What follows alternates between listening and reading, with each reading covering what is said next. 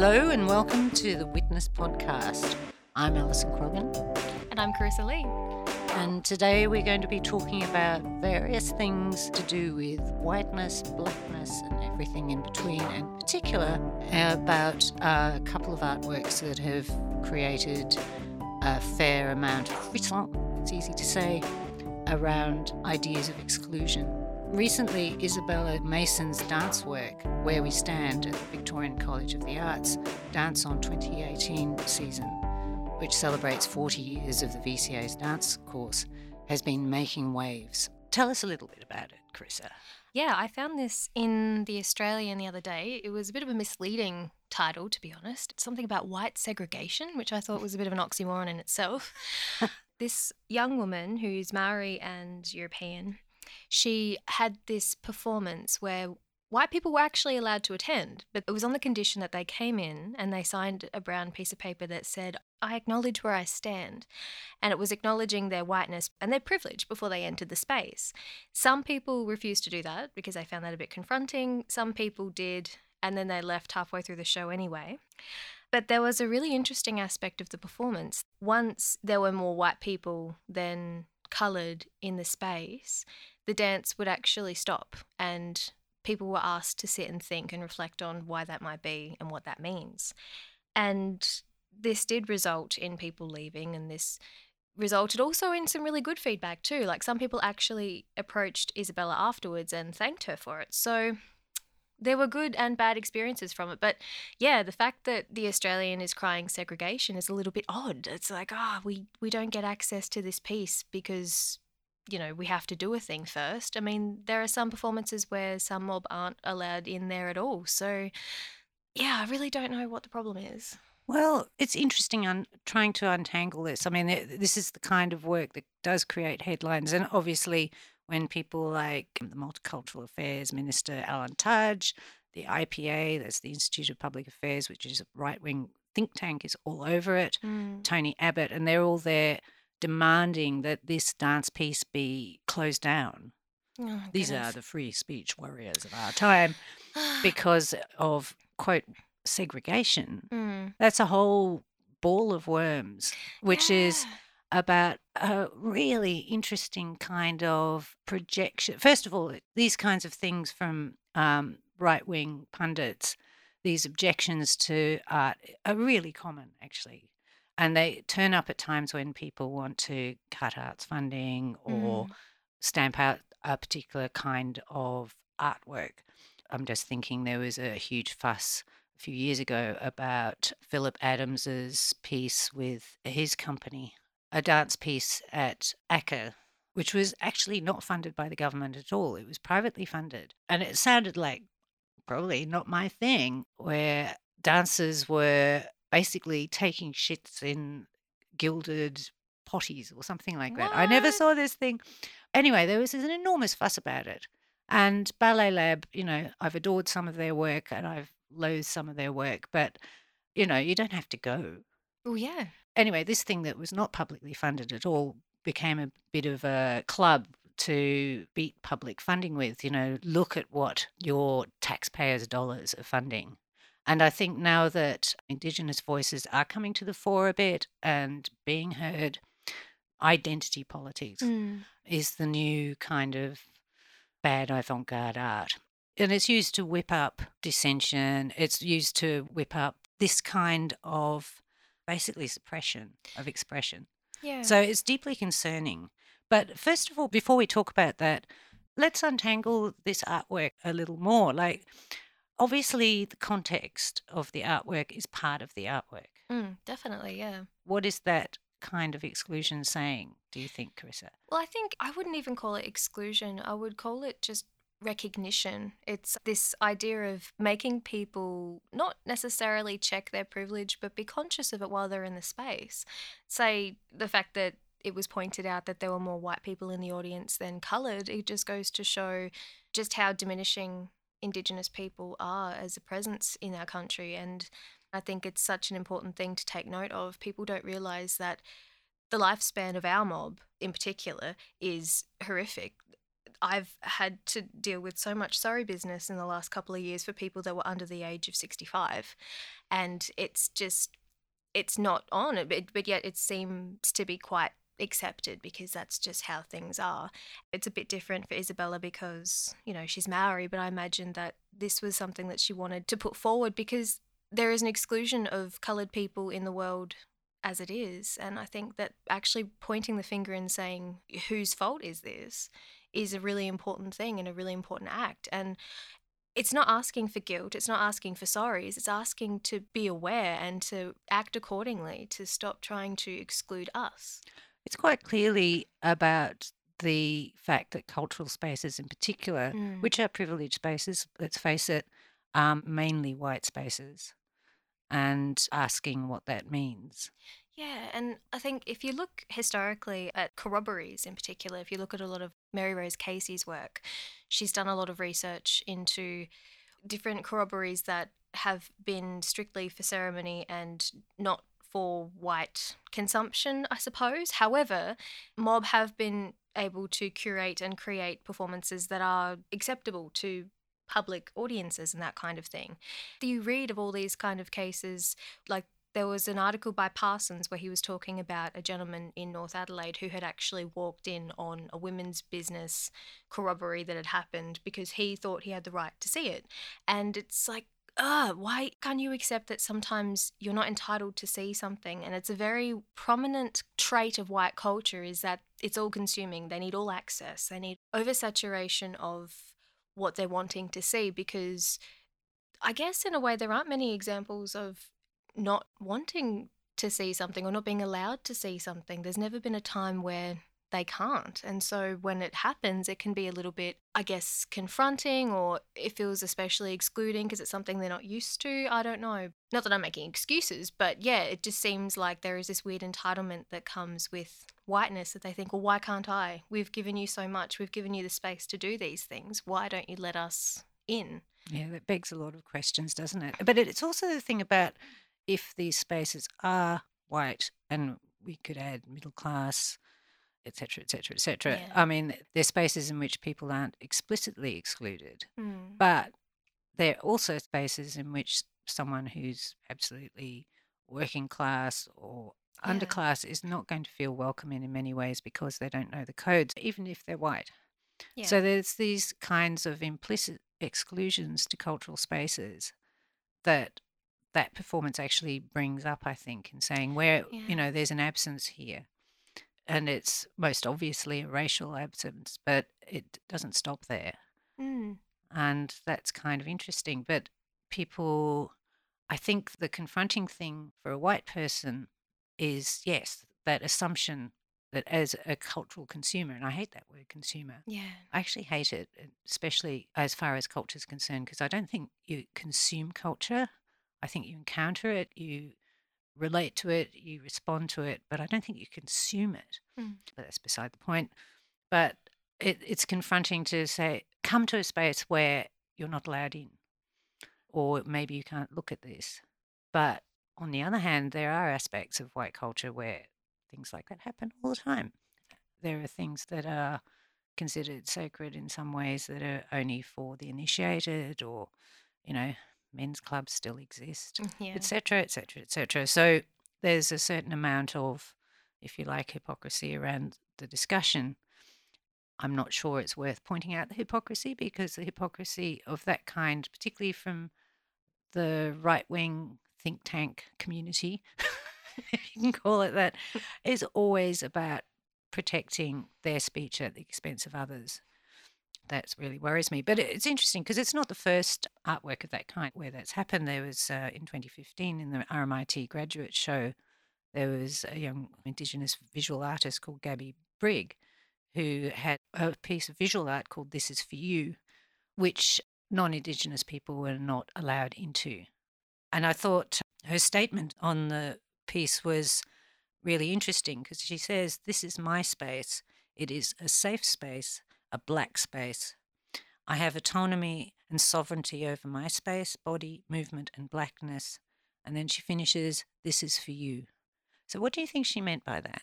I can kind of relate to that in a way because when you go to an event that there are so many black fellas, I feel so much safer, and I feel like I can breathe a little easier. Yeah, particularly when working in academia or when there's been like so many white people in the room, you just kind of are conscious of the fact that you're the only other there. And This Is For You, I think, means you get to go into this space and it's just for you. You don't have to share this with anyone because we are being forced to share so much as it is. And we are a culture that does that, but to have something taken means something completely different. And This Is For You means we're actually being given something for a change. And I think that's very important. It's kind of interesting because reading it as a white person, it's also saying this is for me. And I find that interesting, Yeah. because the statement's open in that way. There's this really wicked academic, Eve Tuck. She wrote this paper called The Right to Refuse, and it talks about the things that people don't say in fieldwork, particularly when you're talking to people of different cultures. Sometimes they pose a certain question and they just say, no, we can't go there. And Eve Tuck kind of talks about the gift in the negative space of what isn't being said. And you, as a white person, it's a gift to not go further with that, to actually allow them that space, because we are, or, a lot of different mobs are an invaded race. To choose not to invade, I mean, it sounds kind of messed up that that's a gift, but in a way, your absence is sometimes the most beautiful thing because you're allowing someone else to have something. And that's not something we get very often. I read it generously. Yeah. And I find that really interesting. Yeah, it's a nice thing though. I wish that everyone did that. This is for you is a generous statement. But what stops people reading that as generosity towards them? In the case of Eve Tuck with this particular kind of experiment, she was looking at teaching Maori students and white students Maori content. And so the students were separated because some students were allowed some things and some students were allowed others. And the white students were the ones that said, well, why can't we all learn together? We should have access to certain things too. But culturally, it just wasn't appropriate.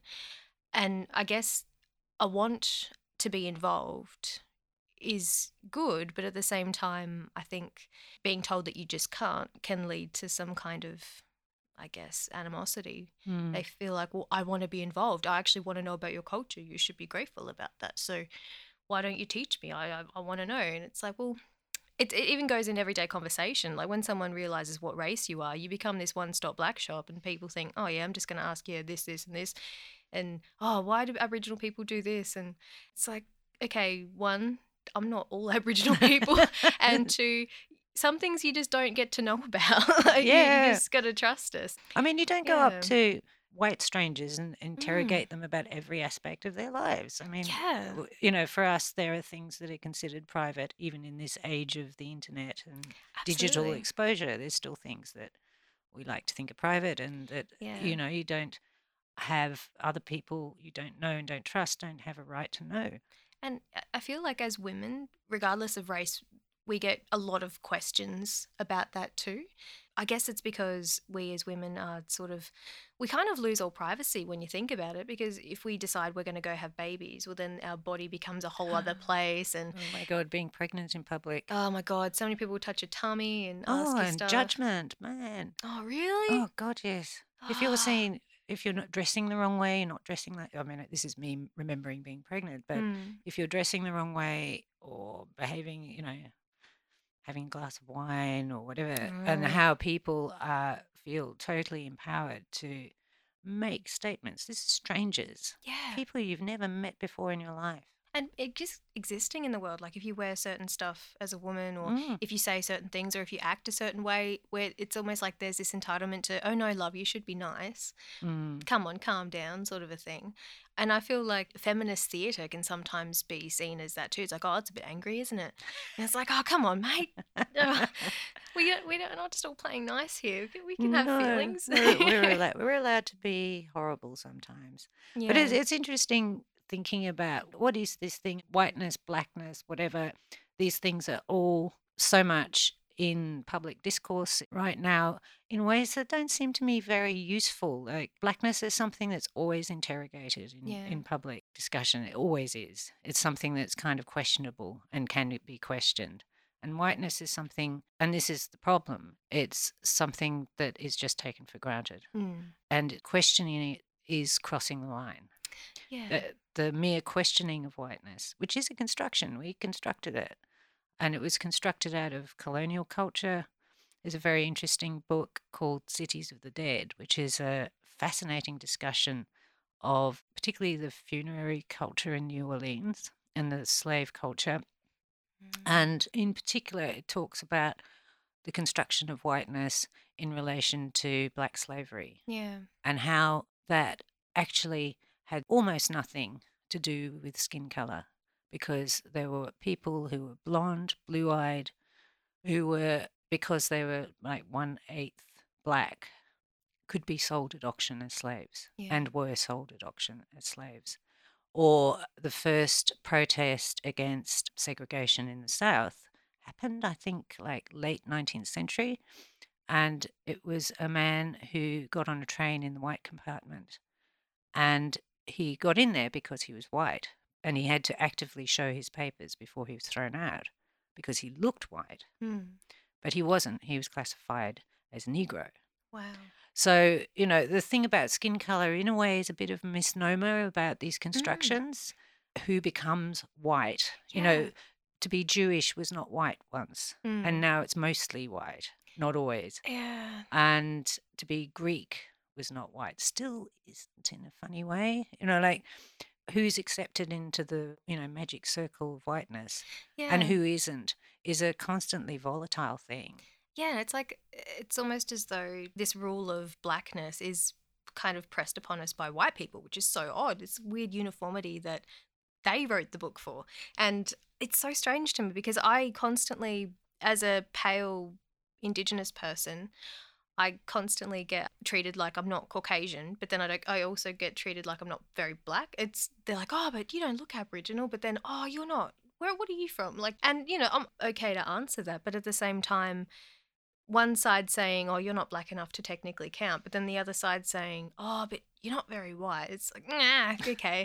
It's this weird idea of whiteness as a construct. It just kind of like, And it infects everything. I mean, I suppose one of the things we're talking about here is how colonialism works in action in cultural spaces and in cultural discussion as a subtext that's not acknowledged. Yeah, I guess because particularly in the theatre, it's a very colonial sort of setup a lot of the time too.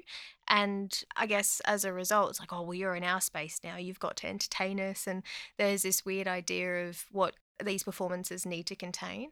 And sometimes when you get those performances like Nakia Louie's Black Showgirls, and they kind of point the finger at you a little bit, you get this weird kind of, oh, well, I came to see this show to get yelled at. Oh, okay.